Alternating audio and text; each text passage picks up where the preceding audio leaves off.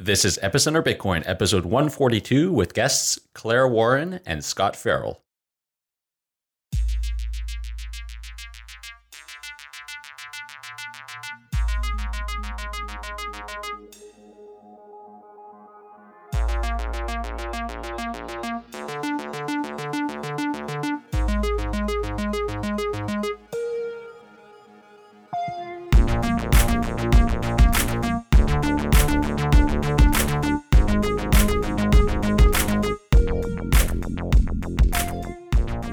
This episode of Epicenter Bitcoin is brought to you by Jaxx. Jaxx is the user-friendly wallet that works across all your devices and handles both Bitcoin and Ether. Go to jaxx.io and embrace the future of cryptocurrency wallets. And by Hide.me. Protect yourself against hackers and safeguard your identity online with a first-class VPN. Go to hide.me/epicenter and sign up for a free account today. Hi, welcome to Epicenter Bitcoin, the show which talks about the technologies, projects, and startups driving decentralization and the global blockchain revolution. My name is Sébastien Couture. And I'm Meher Roy. Today we are joined by Scott and Claire from the law firm KWM in Australia. This is a global law firm. And Scott is partner at this particular law firm, King & Wood Mallesons. He has been practicing in financial markets and financial systems for 20 years. Including the creation of new financial market infrastructure. Claire is a senior associate at KWM, specializing in capital markets, derivatives, structured products, clearing and derivatives regulation. They have together come up with an idea called DNA contracts that mixes digital and analog terms in order to form a new kind of, let's say, smart contract. So we'll be walking about what these DNA contracts are and what they can enable. But before we start, let's have a bit of background about KWM and our interviewees. So Scott, if you could give a bit of background. Sure, thank you. King & Wood Mallesons is a global law firm which has a very strong presence in Asia. We have more than 150 partners in China, for example, and as well we have more than 150 in Australia. We have a similar amount in Europe as well. We work for both global companies in all sorts of fields, as well as startups in fintech and other startups. We don't have a particular focus in only working in particular sectors or industries. We follow our clients, and in some cases we hope to lead our clients into new areas. And from our perspective, Claire and I are not technology lawyers. We create financial markets and financial systems and help people deal with the risks in those systems. We come at this from the perspective of our startup clients and our financial services clients are heading in this direction. And really our work is about making it easier for those people to understand your world rather than trying to be experts in the technology world, trying to understand finance. So I'm a senior associate that works with Scott in primarily the background is in a derivatives and financial markets space. I've had experience in London before moving to Australia and helped a lot of clients throughout the global financial crisis in sort of 2008 onwards.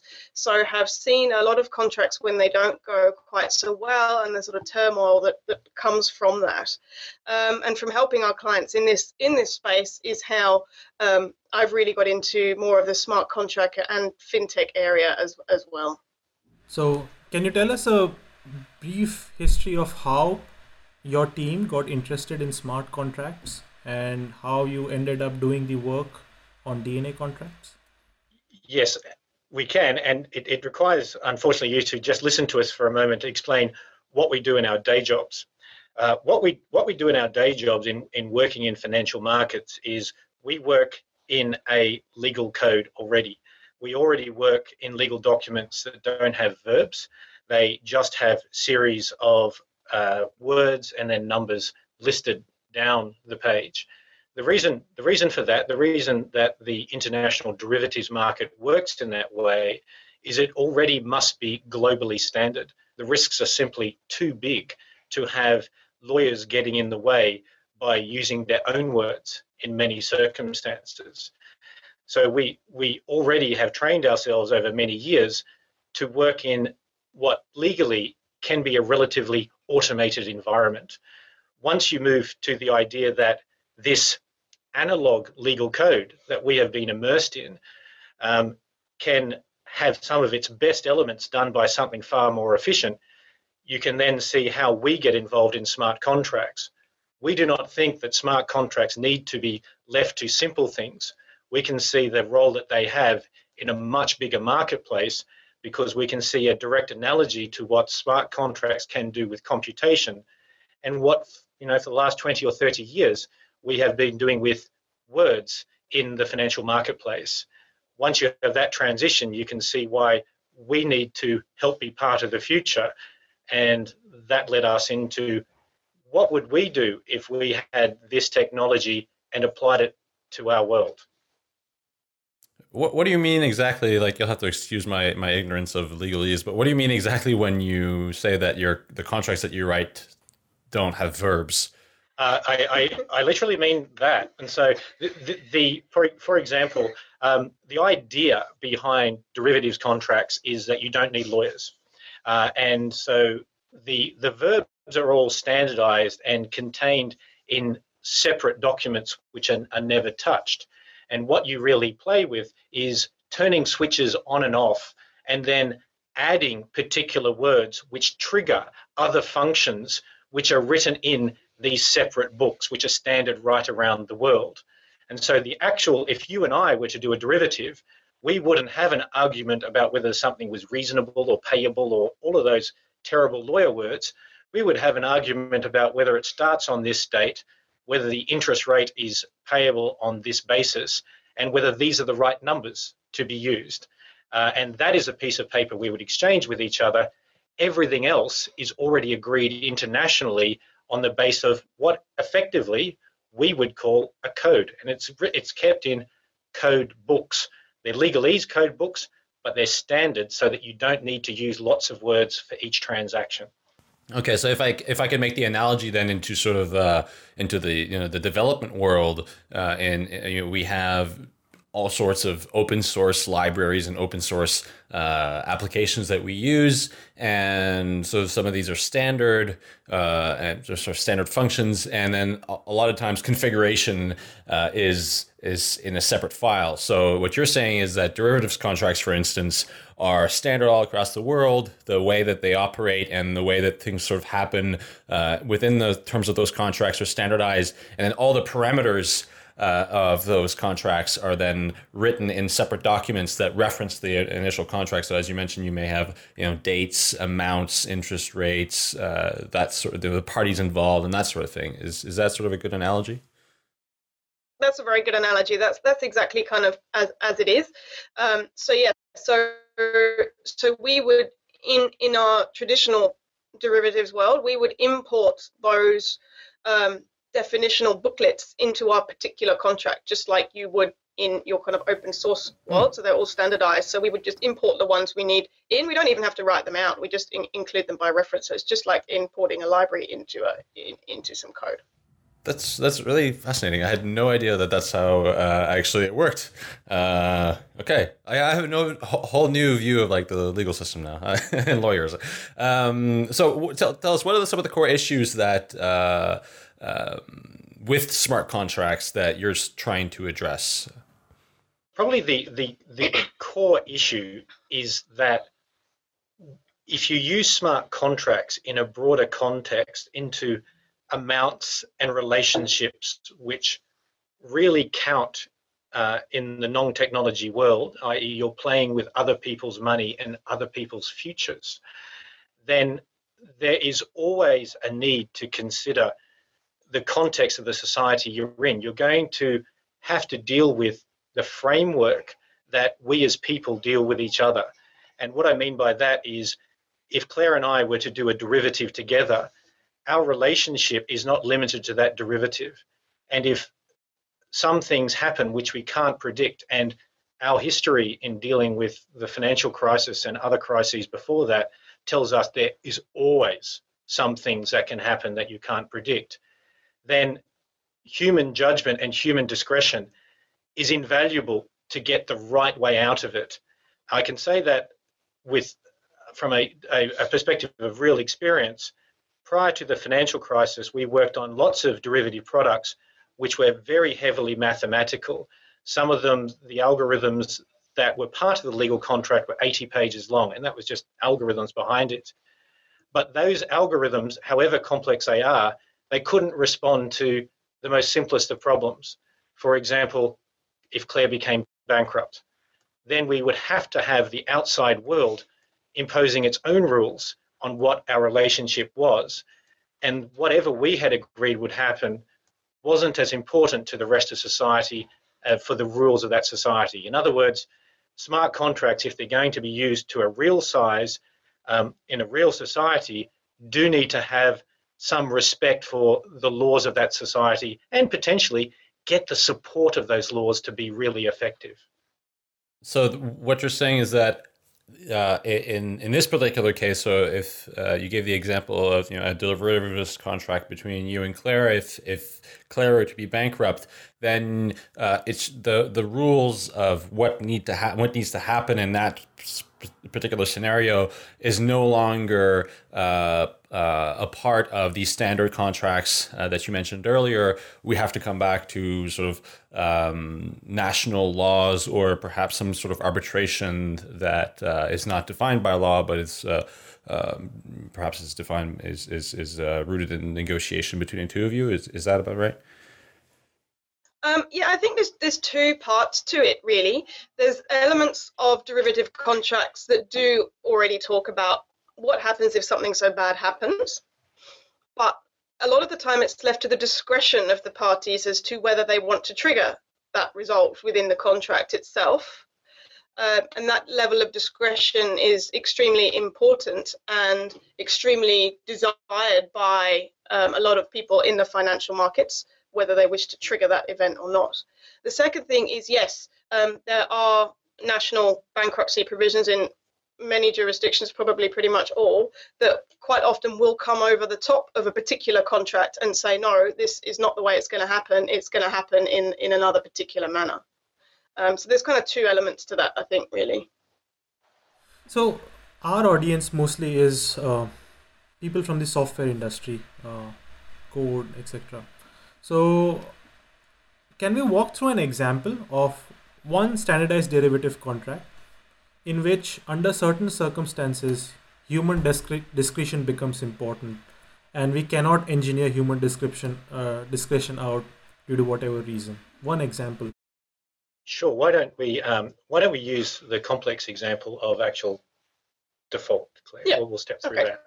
So say Claire and I have an interest rate swap, which is just an agreement that Claire will regularly pay me money based on one interest rate, and I will regularly pay her money based on another interest rate.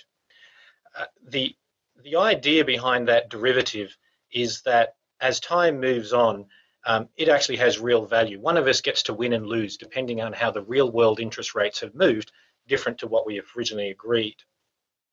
And that means that were one of us to fail, to not be able to perform, it could be that one of us has lost a contract which was worth real money to them. And so what happens in the derivatives marketplace, what is agreed between most of the participants around the world, is that, say, I was the one who failed to pay because I was bankrupt, and there's no way of making me pay when I'm bankrupt because the legal system will make any payment from me at that point void, regardless of what we had agreed, because we can't contract out of that under our legal system, is Claire would have the right, because I was bankrupt, to finish it all now, to close it all off, and to say, actually, what has to happen is I should just pay Claire the value of the transaction which it had at that time. But the important thing about that is, if you only had the information of that contract, and if you only had the information on the interest rate derivative market, you would not have the right basis to make the decision for Claire as to whether she should actually pull the trigger on me. That is dependent on whether I've actually, in addition, loaned Claire's money. It would depend on what the rest of the book that Claire has, the other derivatives that she has, actually are doing at that time. It would depend on how Claire herself saw the interest rates in the future. And if the contract itself terminated automatically, Claire would be deprived of something of real value, because the marketplace truly values the ability to choose. And that's called optionality, and it's worth a lot of money. And so that is an example where an unpredictable event has occurred, because Claire obviously didn't think I was going to go bankrupt, or she would never have done the transaction with me. But the idea that you could predict and then presumably encode all the possible inputs into Claire's decision to continue or to terminate our relationship seems, from our history and our perspective of dealing with people who make these decisions, to be a bit beyond what is possible in the information set that most people have. Claire, would you like to add something? And I mean, I think that's exactly right. It gets back to the point about discretion and the optionality that is really valued with the clients that we see, and the financial markets more generally. That option whether to trigger that consequence, to trigger, okay, yeah, I want to shut down this whole relationship or not, is really, really key. And it's valued possibly beyond all else in some of these contracts that we deal in on a day-to-day basis.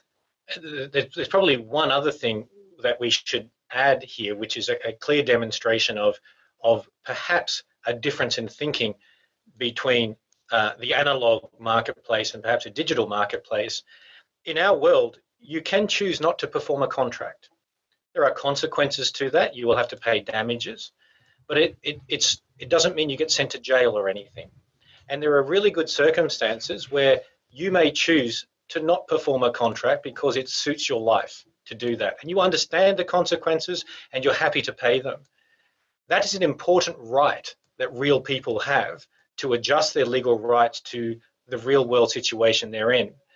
If everything were automated, then real people should ask, well, how am I being compensated for the loss of that right to choose between continuing performance and paying damages? And that's not something, as lawyers, that we can take away from our clients unless they have agreed to give that up. And that's the way we see issues around complete automation of contracts, is to be aware of what you are giving up by doing that, not just be aware of what you might be gaining. Let's take a short break to talk about Jaxx. Jaxx is a cryptocurrency wallet created by the people at Decentral. Now, there are two cryptocurrencies that matter at the moment. One is Bitcoin and one is Ether. But using them can be tricky. What wallet to use? How do you secure them? Where did I leave my umbrella? It's all a big mess. And that's where Jaxx comes in. Jaxx is a unified wallet. It works across all your devices. It works for the Android phone, Apple iPhone. It works for your desktop computer. And they have browser extensions for Chrome and Firefox. And it works for both currencies at the same time. It works for Bitcoin and it works for Ether. One of the things that makes Jaxx as delightful as walking through the Fifth arrondissement of Paris on a Sunday morning and getting a whiff of fresh pastries is how they leverage HD wallets. So they use a 12-word single backup seed for all three currencies and make it super easy to sync your wallets across all your devices. So if you're using the Chrome extension or the desktop app, you just whip out your phone, scan the QR code, and boom, your wallets are synced. And plus, the people at Jaxx take your security very seriously. It's open source, so anybody can look at the code. And plus, they never hold any customer funds. All the keys are stored locally on the client side. So go to jaxx.io, that's jaxx.io, download the Jaxx wallet right now and understand what it's like to use a next generation wallet. We'd like to thank Jaxx for their support of Epicenter. I would actually like to take a different example, and maybe if that's a wrong way of thinking about it, then you could correct me, and that would help us. So the example I thought of when I read your paragraph on human discretion being important for the performance of multiple contracts, I thought of a typical home loan agreement. So let's say, Scott, you're the bank, and I come to you as a customer, right? And I want 1 million Australian dollars, right, for a home loan, and I agree to pay, let's say, 4,500 Australian dollars per month over the next 30 years. We do the contract, everything goes fine. 2 years later, I lose my job. I'm unable to pay the 4,500 Australian dollars a month. Now, as per the contract itself, as per the loan agreement itself, you have the right to come and foreclose my home. But that might not be the optimal move for you, because maybe you see in my situation that I'm going to get another job in 3 months and I'm going to be able to repay you back then. Or it might be the case that like interest rates have reduced and you want to renegotiate with me a different contract that stipulates a lower monthly payment so that I can end up paying it. So even though you have the power to foreclose, you would want the option of being able to foreclose or not foreclose. And this is the human discretion that we need in the performance of this contract. Is that a good example? It is an excellent example. And it is a true example. The amount of times that lenders choose not to immediately exercise all of their rights far outweighs the amount of times that lenders would immediately exercise all of their rights. It's a business decision of the lender as to which path will allow them to, one, recover their money, and two, potentially continue to have you as a client in the future. That's a decision that they have to make at that time. And exactly as you have mentioned, you and I can't predict now. We can't predict what those circumstances are. Even less could we predict all the possible reasons why it would be a good idea to not foreclose on you, because there's effectively a limitless number of possible things that could happen in your life, which would mean it would be a very good decision to give you a bit more time to refinance and to not immediately exercise the rights. That's right. I mean, and essentially the person who's lending you money doesn't really want to own a house. They just want to be repaid their loan. Owning a house is not really that useful for them. Yes, they may sell it again, but it's a lot of time and it's a lot of effort for them. So there's always that part of the decision as well that is taken into account. Like, yes, that is a consequence that can happen, but it's to be taken in light of all the other factors that are out there in the world. In this particular scenario, the decision to not foreclose could be it could be a business decision. So it could be based purely on sort of rational principles. Like, I want to continue to bring in revenue from this loan, or it could be empathetical, right? It could be, this person is in a difficult situation, and so we will be lenient in accepting perhaps like an agreement in which they can pay in a few months. It seems like the sort of rational business decisions could be automated in some way, but that the sort of empathetical, the ones that are based in empathy, or maybe it's not even empathy, maybe it's, as you mentioned, like, I want this person to be a client in the future, which, although always comes down to being a business decision. What sort of where's the threshold, I guess, where these things can be automated? Where does it cross the line into, like, this can no longer be automated, this has to be a human decision? Where do we establish, in the DNA contract, the human intervention switch has to be turned on? Just to add to that, there also could be a range of inputs beyond our relationship, because one example of what will lead to a decision to either foreclose or not foreclose is, what does the rest of your portfolio of loans look like to completely different people? And what does the economy of the country that you are currently exposed to look like? So what we saw as being, and I should say, this is part of the fundamental value that we think we are contributing, is just to point out that there are decisions which we can't see can be simply computed.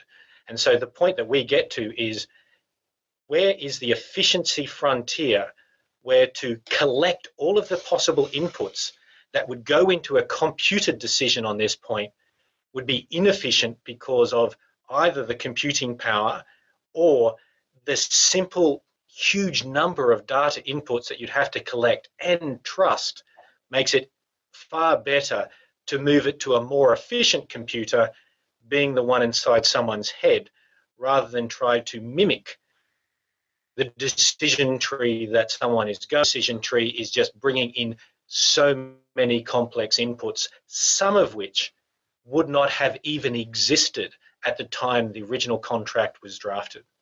Yeah, that's right. I mean, the way we look at using computer technology to kind of improve or change how we currently see contracts in the kind of traditional space is through, okay, how can they be improved, whether that be through efficiency, through speed, or through reducing error. So it comes to a trade-off between those things. Okay, when are we not doing that anymore? When is it actually not any more efficient? And it will be different in every different type of contract. You'd have completely different considerations for instance, in our world, a derivative than you would in, say, a home loan. Like, it would really depend on the type of product that it is. But it's the same kind of decision to be made is, okay, well, what is not efficient anymore, and what is actually not leading to a good outcome? Okay. And I think one other interesting trade-off that it's important to mention here, specifically in the context of smart contracts as we imagine them in something like Ethereum or blockchain, is anonymity. That is one of the sort of, I guess, objectives of smart contracts, of Ethereum smart contracts, is that you can interact with participants in a completely anonymous way if you wish. That's sort of what blockchains have made possible. In this case, if you're reverting back to some sort of an analog human subjective decision, you have to, that is a trade-off. You no longer have anonymity once you enter into that world. Can you talk about some of the different types of contracts on the spectrum from fully anonymous to not anonymous, where parties must know who they're interacting with? What are the different use cases for, say, full-on smart contracts a la DAO to the sort of traditional contracts that we use and we've been using for centuries, and where DNA contracts fall in the middle? And you've touched on a very important point. Because we don't come from a tech background, we don't think smart contracts have to be limited to anonymity or platforms which provide anonymity. We think actually there is a huge amount of leverage to that technology being applied in the whole world of relationships, which are documented under legal systems. And so anonymity doesn't itself mean that a contract may not benefit from having a human judgment applied. It does mean that it could be part of the framework that we won't need human judgment because that's what we're buying. We know we're doing this. This is what we are paying for. We don't want to have the flexibility of a relationship. We don't want a banker to be able to choose to not foreclose. We want to be anonymous. Now, in the world of broader contractual relationships, of high value contracts, anonymity is not going to be possible because of the regulatory framework that everyone functions in, because the regulators and government of the world want to know that huge sums of money are going to places where they think huge sums of money are going. But when you don't have anonymity, it usually means you have some kind of relationship context, and that's where there is likely to be a benefit for the analog part to actually get value out of that loss of anonymity.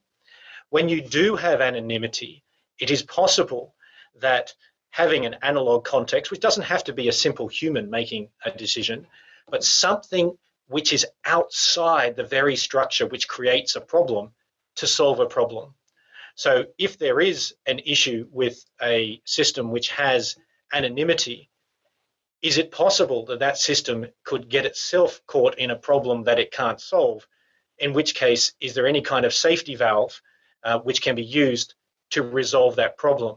If we think about it in that context, that's effectively a large part of what we're doing with aspects of our analog contracts, is allowing the computational element to call out for help when the computational element has effectively got stuck.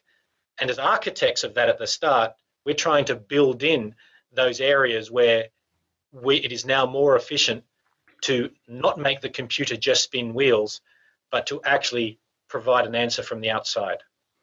So I think that's right. So you can have the code, ask people for inputs when it needs them, or ask some other source for inputs when it needs them, just as contracts do today, and then keep running again. That can be an element of using an analog thing. It's looking outside of the code. Now, whether that's automated or not is a different matter. You can have that automated, but you can also have things where we call them kind of hard off-ramps, where someone can go in and go, actually, I want to take this contract out of being fully automated.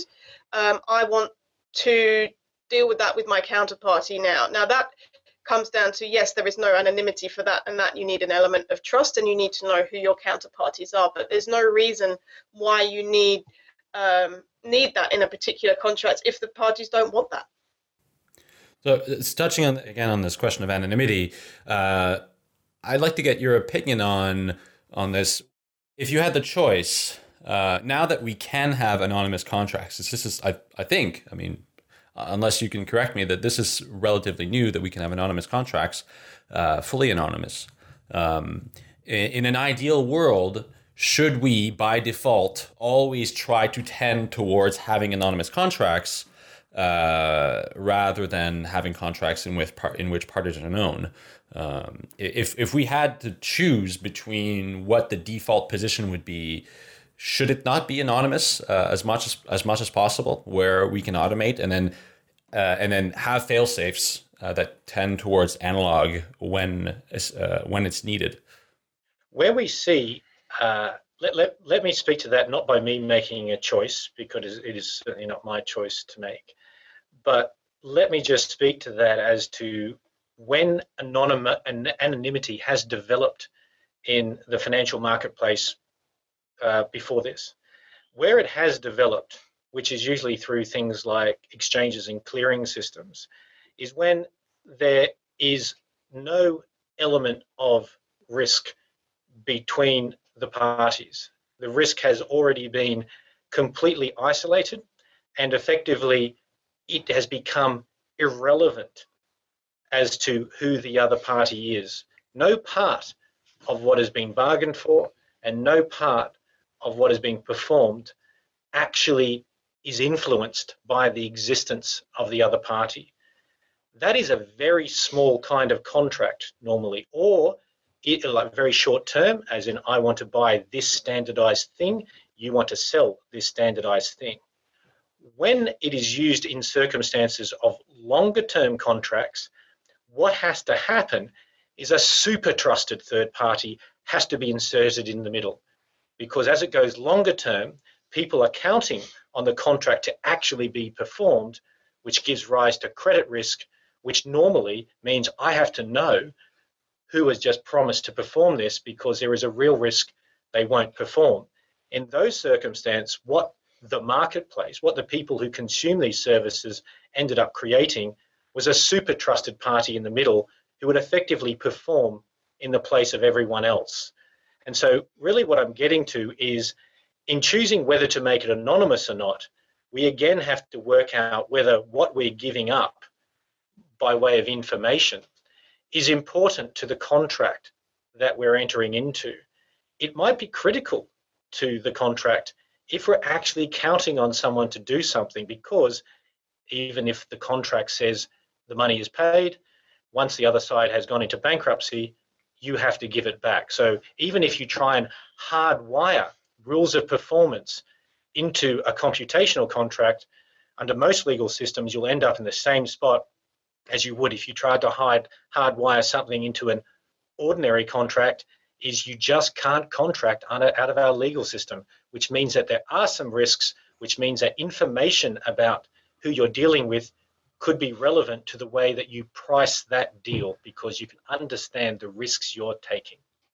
So we've been talking a lot about DNA contracts since the beginning, and it occurs to me that we haven't really sort of defined what the components are and actually what DNA contracts mean. So let's dive in a little deeper and explain what we sort of have, but briefly explain what a DNA contract is, what the different components are, and how those components interact. Sure. So DNA stands for digital and analog, basically. So it's one contract that comprises two sets of terms that do different things. One being a digital set of terms, which operates through automation through code. Another set of we've called them analog terms, which is kind of legalese terms in kind of writing.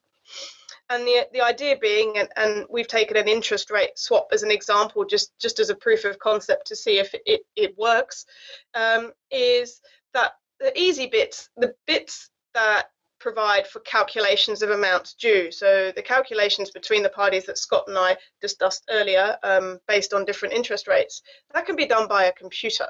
So that can be put within what we call the digital terms.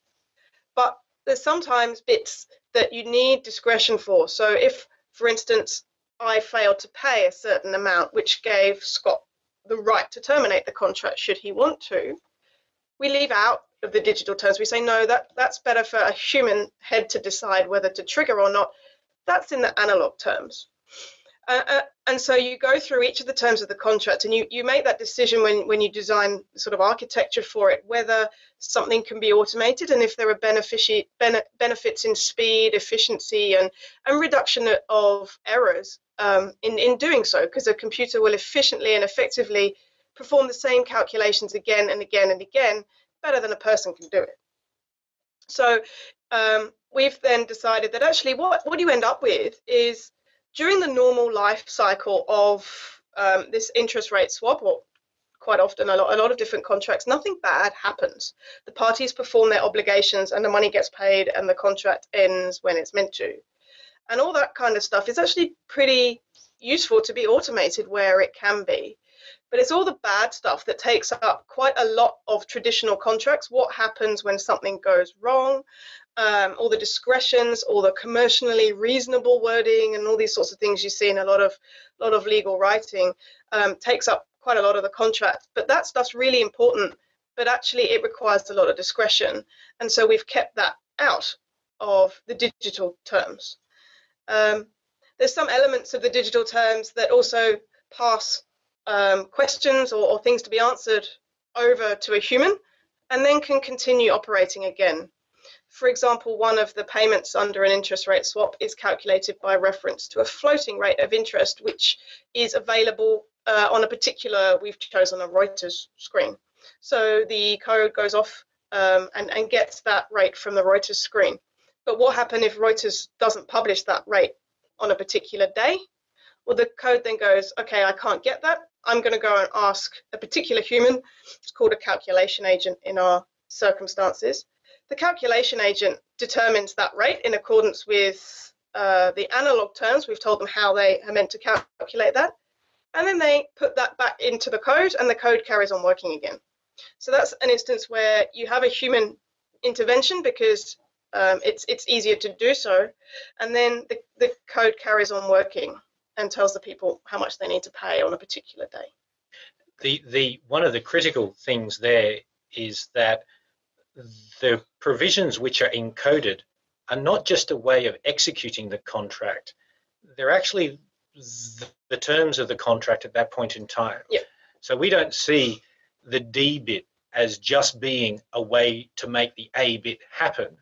We see the whole thing as quite a smart contract because the relevant terms are written in the relevant language at the time they are best used. they are written in a digital language, and they are the terms of the contract when it is most appropriate. And then those terms move it to an analog contract when those terms are not appropriate.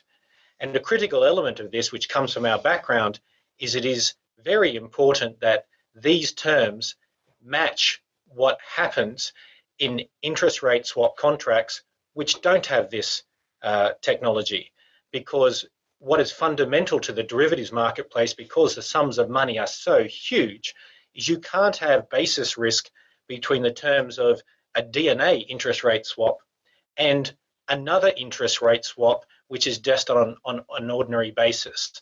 So we wrote it so that you would actually have computer terms, but then we had to make sure that those computer terms actually matched what the rest of the world did, because when you're dealing with billions of dollars, the smallest difference could produce an enormous cost for someone if the market moves in an unusual way.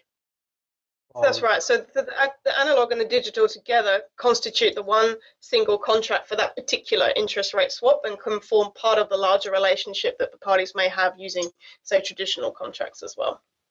So when you say analog terms, I imagine like an English language document, and when you say digital terms, it's code. And then you have ways by which these two refer to each other, right? Like when I look at the digital code, I can know which document is the corresponding analog term, and when I look at the analog term, I can know which is the digital term. And how is this linkage made between code and English language prose? Yeah, that's exactly right. So yes, you do. You have the English language prose, and it refers to, in our example, it's fairly rudimentary, but we would just refer to digital terms having a particular hash, and the same in the digital terms. We refer to the analog terms having a particular hash. So they speak together, but the idea is that they don't try and overlap. So the digital terms do one set of things and the analog terms do another set of things, and there shouldn't be conflict between them. There should be a seamless pass between what a human needs to do in the analog world and then back to the digital terms, and vice versa over time if needed, with the idea being that actually if nothing bad happens, there's no need to really look at the analog terms particularly, because the contract will execute through the code.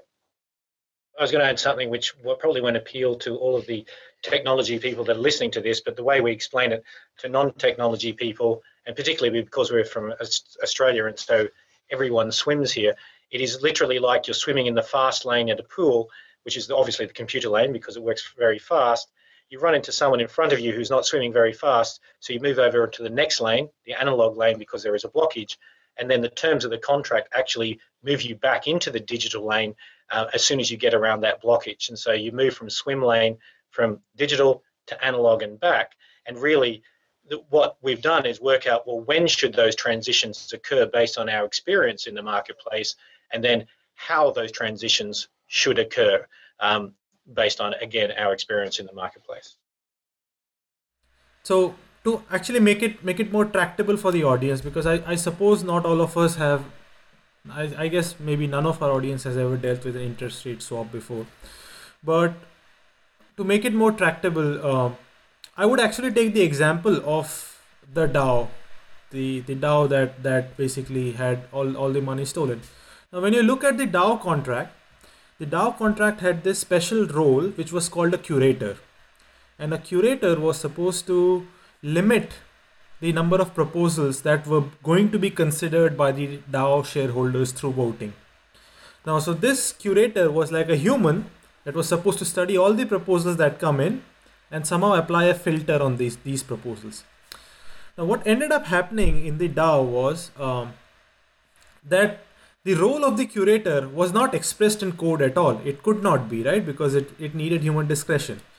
And the DAO didn't end up defining the role of the curator in an English language document. Now, the problem here is, in one future day, could have been the case that the shareholders did not agree with what the curator did. And because they didn't have an English language contract defining this relationship between shareholder and curator, that would have led to conflict and probably, in the future, stalemates of various kinds. So what a DNA contract would do rather instead is, you define the role of this human input giving curator in English language. And then you also define what happens when the shareholders are not happy with the curator and how they can be fired in the analog world. But when the relationship is working fine, the DAO code can handle that execution of that organization in an automated fashion. So when everything is going fine, you use the automated code. When there's a conflict between how a particular human is satisfying his role correctly or not satisfying his role correctly, then you go into the analog world, sort it out there, and then go back into the digital realm. And the DNA contract allows this switching from digital to analog and back. Yes, and I suppose the addition to that is that agreement as to what the code says when it's operating is what we agree, and then what the curator says is also what we agree, so that it's part of one agreement. That is quite important, because that means that you shouldn't be able to argue that I don't like what the curator did in circumstances where, well, you agreed up front either that it could make its decision as it sees fit or whatever, or in accordance with certain rules. And this is, again, in our background, where we work with complex derivatives that often have very complex indices which have someone exactly like a curator, this is quite familiar to us. But we do make sure that people agree to everything. They don't just get to agree to the ordinary life cycle of a transaction. They have to also agree to the default mechanism. And that's important, because that means that they should understand not what will happen when the unpredictable happens, not what the result is, but they should understand the process that you have to go through. And it's not an outside process. It's part of what you bargained for. And that is quite an important thing from our world, constructing complex things. And we think it's quite an important thing when computations are used in complex things as well. So one thing that occurred to me yesterday when we were talking about this with Meher is that even in a scenario where you may have a human intervention, let's take it back to this idea of mortgage and that one of the parties, so the lending party, the borrowing party filing for bankruptcy. We have this contract, it's being executed automatically, and at some point the analog component is invoked. Some decisions are made in the real world by subjective inputs, and then we go back into the automated system. And having dealt with living in France, I have to deal with administration quite a lot. It's sort of the flagships here in France is that everything is very complex administratively, and sometimes you have to go back on decisions. So sometimes you have to provide paperwork, and that paperwork isn't processed correctly, or maybe you provided the wrong paperwork, and decisions are made, and then you have to come back on them. So how would that work then in that case where we go back into automation land, and then we discover that, oh, we made a mistake. We have to come back and we have to revert these decisions. How would that work? I obviously can't speak to the complexities of French administration, although that did sound pretty tough, what you just said. That's part of the ability to lift the contract out of the computer lane in circumstances where you haven't even, the computer itself, the computation hasn't done it itself, but one of the parties has said, or maybe both of the parties have said, we need to lift this out to fix something up. Now, the reasons, you don't have to define all the reasons for that. As long as you come from a starting point of, we want our world to be better, not we are trying to create something where the computation framework is always the one applying. So for all sorts of reasons, you may need to lift something out and adjust something. And believe me, we see this all the time from our world too, where we have to adjust transactions, not because people are having an argument, but quite the opposite. They need to adjust the mathematical terms of a derivative because that's actually not what they wanted to do. And so the ability to move it effectively from the fast lane to the slow lane again, so we repair the fast lane and then push it back, is always there. Where that would be potentially unacceptable is to people who don't accept that we should ever have an ability for the parties to readjust the settings. In the world of financial markets, you've always got to allow for that, because it should never be set and forget, because the future world is too unpredictable to have set and forget.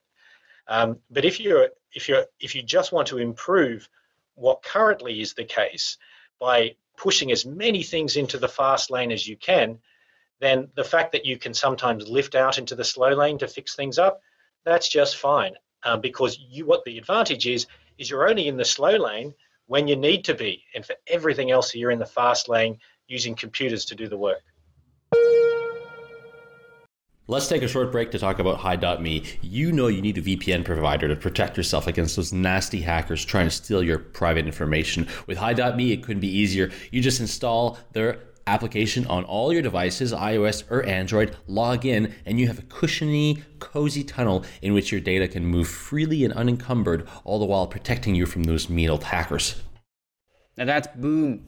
To sign up for the free plan, go to hide.me/epicenter. The best thing is when you use that URL, if you ever go premium later, you're going to get 35% off, and premium comes with unlimited bandwidth, using up to 5 devices at the same time. You can use all their servers worldwide. You can pay with Bitcoin. And best of all, it comes with a feeling of peace and satisfaction, like having tea with the Dalai Lama. We would like to thank Hide.me for their support of Epicenter Bitcoin. Let's bring it back into the blockchains. Now, one of the core components of blockchain technology is digital signatures, and the ability for parties in a contract, in a smart contract, to execute decisions based on those signatures. So that could be issuing a transaction, that could be issuing a vote, that sort of thing. Now, when you think of a DNA contract and having to make decisions in an analog sense, those decisions have to be made by parties, right, in the contract. So if, coming back to this idea of a mortgage, if we have to come out of the automated lane to the analog lane because we need to make decisions about someone's financial situation, it is up to, say, the bank to make that decision and then bring it back into the automated lane.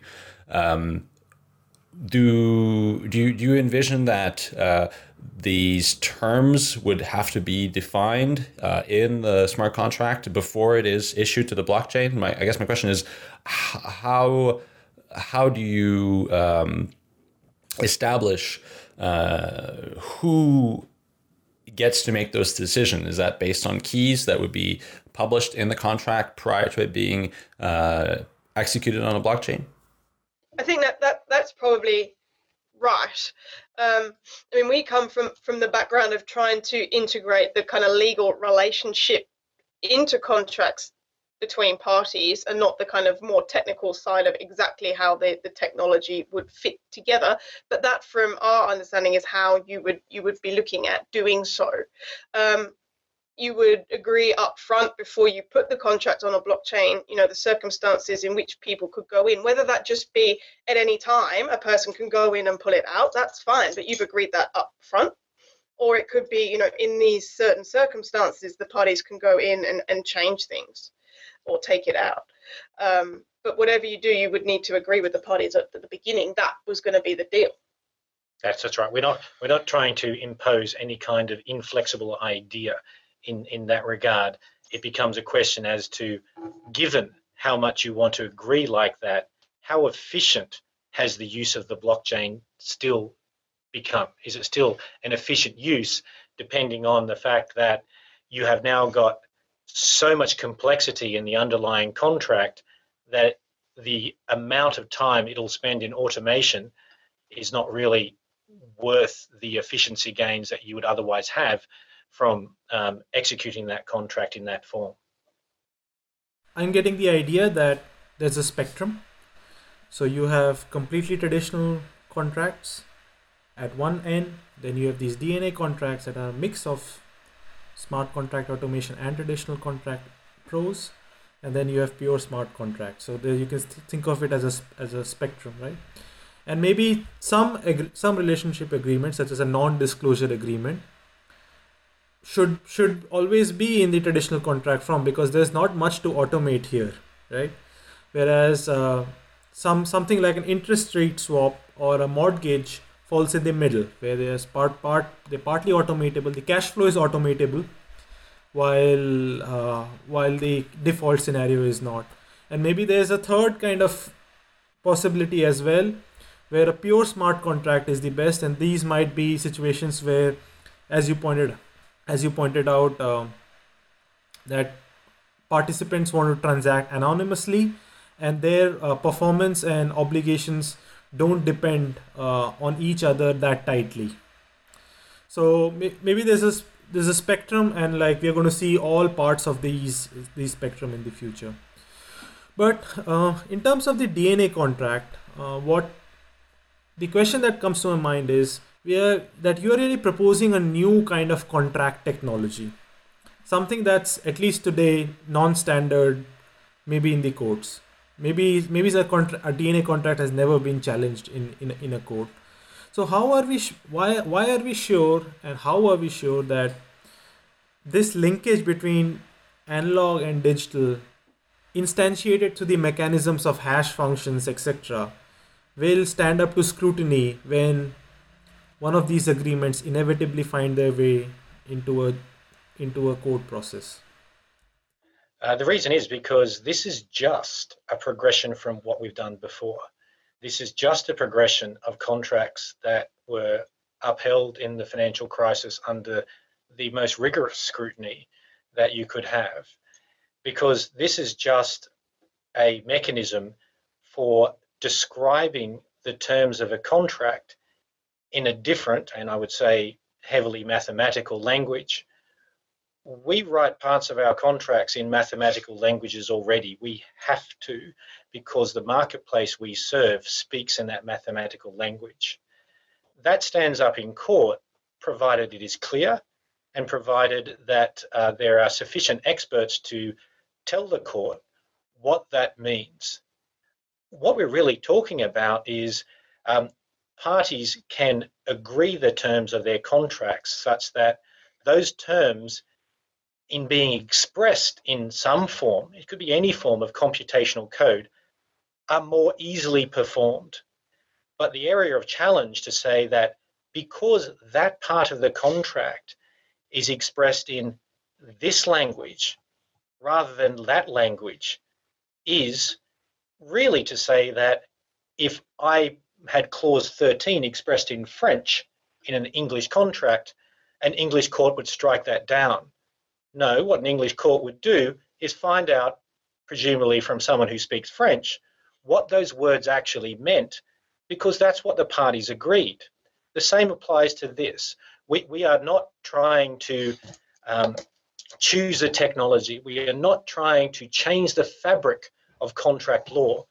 We are just trying to demonstrate that that fabric can be adjusted to fit in with an automated world without changing the very nature of contracts themselves. And we know that the very nature of contracts themselves can be upheld because it is every day. Claire, you have something to add there? No, I mean, you will have the same questions that come with any contract. So, do the parties adequately understand the terms? Are there unequal bargaining power between the parties? Those questions will still remain. So I don't think that it would be any different because you've expressed part of it in code. Those same questions will be, well, do both parties understand the code? And are they in an equal bargaining power to understand the code? That's just the same as do they understand this algorithm in this contract today? Or is this contract too complicated for, a retail investor, for instance, if you're investing in certain things? You'll still have those same questions. And indeed, Claire, that's a really important point. The question is not, are these things always enforceable? I believe the right question is whether the expression of part of the contract in this language makes them any less enforceable, because you are not looking for a benefit from increased enforceability. You are looking for a benefit from increased efficiency, and you are hoping that there is no shortfall in enforceability which has occurred as a result. So it's not intended to produce the nirvana of everything will work all the time. It's intended to keep that as a level playing field, but produce the added benefit of having the computational code active when it is most efficient. Yeah. Awesome. I'm really glad to hear this answer, because it means like there's not a big roadblock, at least on that side, for this technology. So I think the final section we would like to cover some of kind of the like business and technology aspects. So one of the first question is, originally when the Ethereum ecosystem was built, this idea of smart contracts came, the fundamental driving force or the motive force was the perceived need to remove trust from financial agreements. And many people debated that this wasn't practically possible. Like in a loan agreement, when Scott is lending me $1 million Australian dollars, there needs to be a bit of trust on my side that I will repay. Because if you go on the other end, where if you completely smart contractify the process, then I would need to put all of the monthly payments in escrow, but that would defeat the purpose of the loan, because I don't have the money today. If I had the money today, I wouldn't need the loan, right? So you cannot remove trust from a traditional loan agreement, and like loan agreements are such a huge part of the economy, right? So there's a big parts of the contract economy that you can't make trustless. But whether right or wrong, that was the initial motive force for building smart contract technology. Now we are coming to this point where we are saying, okay, we do need trust and we have to accept it and go for analog terms. Now, but what becomes the kind of business proposition for DNA technology? What do you think it can improve? And why do you think the market would adopt it if it's not the removal of trust?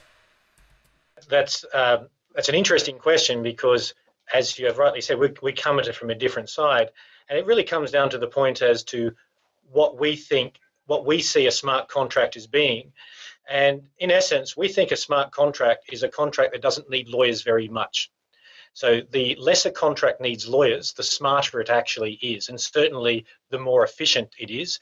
And indeed, that entire framework I described for the international derivatives marketplace is designed to not need lawyers all the time. So from this point, there is a slight difference in the philosophy potentially between a benefit of having a smart contract and the benefit from something like the blockchain as an engine of trust. And we don't think we're imposing this difference. We think this difference exists in the very nature of the transactions you're dealing with. As lawyers, we don't get to change the world and the way people transact.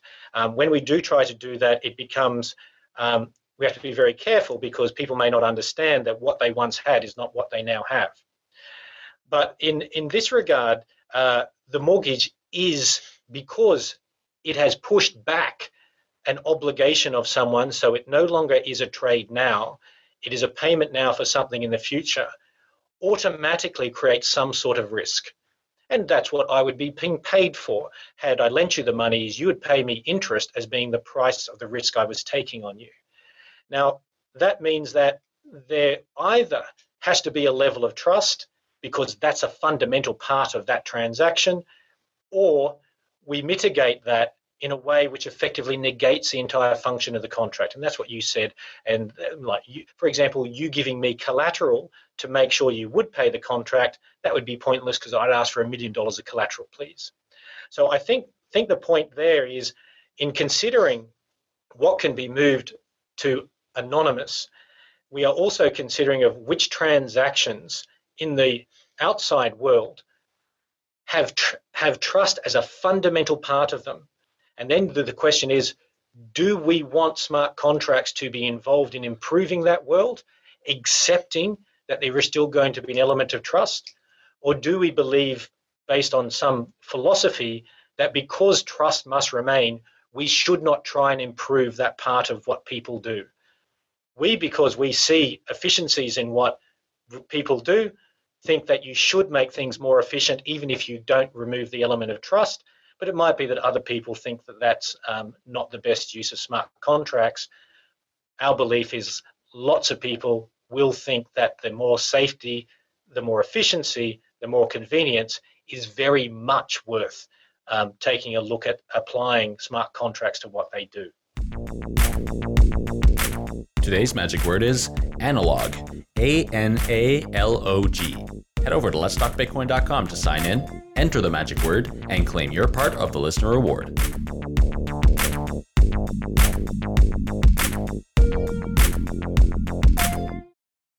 So if we bring it back to recent events and the DAO. So recently there was the DAO hack, as you mentioned, and you point out in your article as sort of the base for this whole discussion about bringing human intervention back into smart contracts. In a way, we could see the hard fork as bringing human intervention, because these decisions were made outside of the blockchain, and then essentially we had a fork, and which changed the nature of the code and allowed DAO investors to take their money back out of the smart contract. Can you give us your views and thoughts about this? From perhaps from a legal perspective, from where you stand, what do you think about this whole DAO attack and the resulting hard fork? That's a good question. Let me express that in wording from my world. The result of the hard fork is very similar to the result if that had happened in any kind of centralized financial market infrastructure. If we look at the DAO, like any blockchain, it effectively, from our world, is decentralized financial market infrastructure. It's a way that people connect to transact, and that's what we see as that. Now, were that sort of thing to happen in something that had a clearinghouse or an exchange with a regulator looking over the top, there would be intervention, which would be governed by the rules of that exchange, where the clearinghouse or exchange would say, just a second, that's not the result that's supposed to happen here. We are going to change the rules so that the money is going to go back. And what was interesting from our perspective is it seemed that the hard fork process achieved a similar result, although based on our readings of what was happening in the press, there seemed to be a little bit of angst and pain in getting to that result.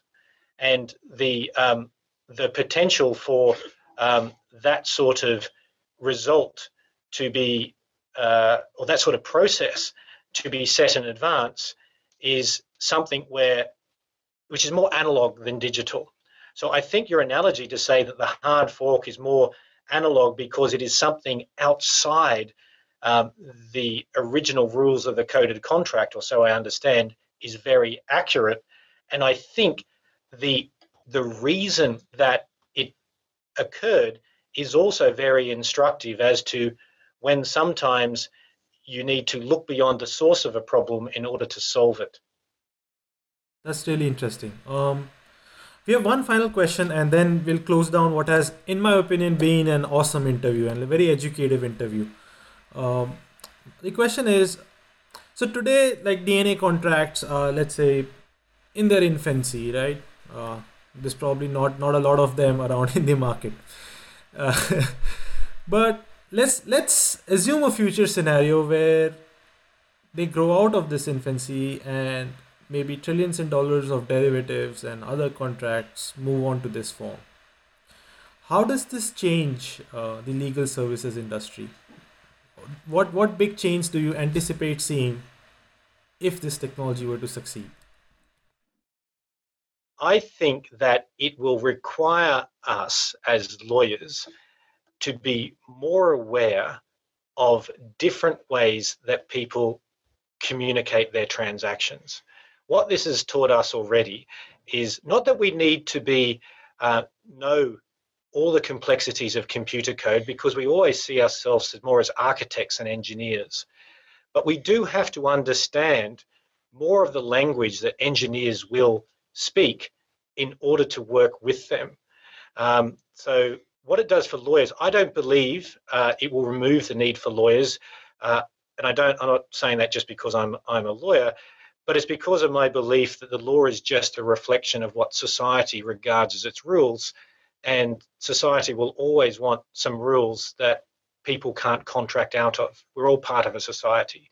And so I think there'll be a need for lawyers, but the lawyers will have to be adaptive enough to work out when we engineers could, and I mean software and computer engineers could implement this far more effectively, and then being able to speak in a language that those engineers can understand so we can get out of the way and let them do their job and do their job well. Yeah, I mean, yes, I think from my perspective, it also goes to what you said about there's a spectrum. There's a spectrum of things that is desirable to automate, and there's things that are not, and there's everything in between. And so I think, lawyers are just there to be flexible. So they're there to be flexible, to be able to understand the interaction between both sets of terms. They're there to understand the interaction between when something should be automated or could be automated and when people don't want it to be. So a lawyer is really just a product, I think, of that, and will have to change and adapt accordingly. But I agree with Scott, and again, I caveat saying that it's not just because I'm a lawyer. I think there will still be a place for lawyers for a very, very long time to come. I would tend to agree. As much as I like the idea of automation and blockchains and smart contracts and all this fascinating technology, I think that in the current system, I do agree that I think lawyers will be around for a long time. I don't think that anybody going to law school right now will have any lack of work in the coming years. So just before we wrap up here, let's. You've written a paper about this, which we'll have in the show notes. All of the documentation about DNA contracts and the examples that you've given are available on GitHub. And I'll have links to that in the show notes. What is the current sort of technical implementation of this? Are you speaking with any developers about perhaps building a blockchain which would incorporate DNA contracts? At the moment, everything is just open source. It's an idea. We are really looking for people's feedback as to what they think. It's just something that we happen to think is a good idea from our experience in the marketplace, and we're interested to get feedback from other people. We're looking to expand it into different kind of product areas as well, to see how flexible the structure can be and where that level of automation versus analog is desirable. As we said, it will be different in different types of product. It's not just limited, I don't think, either to financial markets products as well, although they are a really good test case, I think. In terms of who we're working with and stuff, at the moment, we're very much just happy for things to be out there. There are 3 people that are looking at it closely in their internal systems we know so far, and I'd have to say we've attracted an enormous number of friends that I didn't know we had in different parts of the world, who are more from potentially your background than our background, and they do seem to be tinkering with it. I should say, from our perspective, we're not looking to have KWM developers doing this, because again, I come back to the fact that we serve our clients, and so it's really a question as to them determining that whether this can be useful for them, and then us trying to respond to that and work out how we could make changes to make it even more useful. That's right. Great. So we'll have links to all of that in the show notes, and we definitely look forward to seeing how this develops, and maybe at some point this gets incorporated technically into some sort of blockchain where we can have blockchains that in the current system, in the current legal framework would be able to work with things like mortgages, things like swaps, derivatives, etc., which I think probably is very well needed. So thank you so much for coming on the show. Thanks to the both of you. It was a fascinating discussion. Thanks to the both of you. It was great. Thank you very much for having us. Our pleasure. Thank you very much. And thank you to our listeners for tuning in. We release episodes of Epicenter Bitcoin every Monday. You can find us on the LTB network at letstalkbitcoin.com, where you'll find all kinds of great content about blockchains, Bitcoin, cryptocurrencies, decentralization, Ethereum, all that stuff. You can also find us on Twitter at Epicenter BTC. We're also on YouTube. You can download Epicenter Bitcoin with your favorite podcast app on iTunes or Android. We're also on SoundCloud. And of course, you can leave us a tip, and our tipping address will be in the show description. And if you're looking for one of these t-shirts, you can get that by giving us an iTunes review, and just send us an email at show@epicenterbitcoin.com, and we will get one out to you along with some stickers. So thanks so much, and we look forward to being back next week.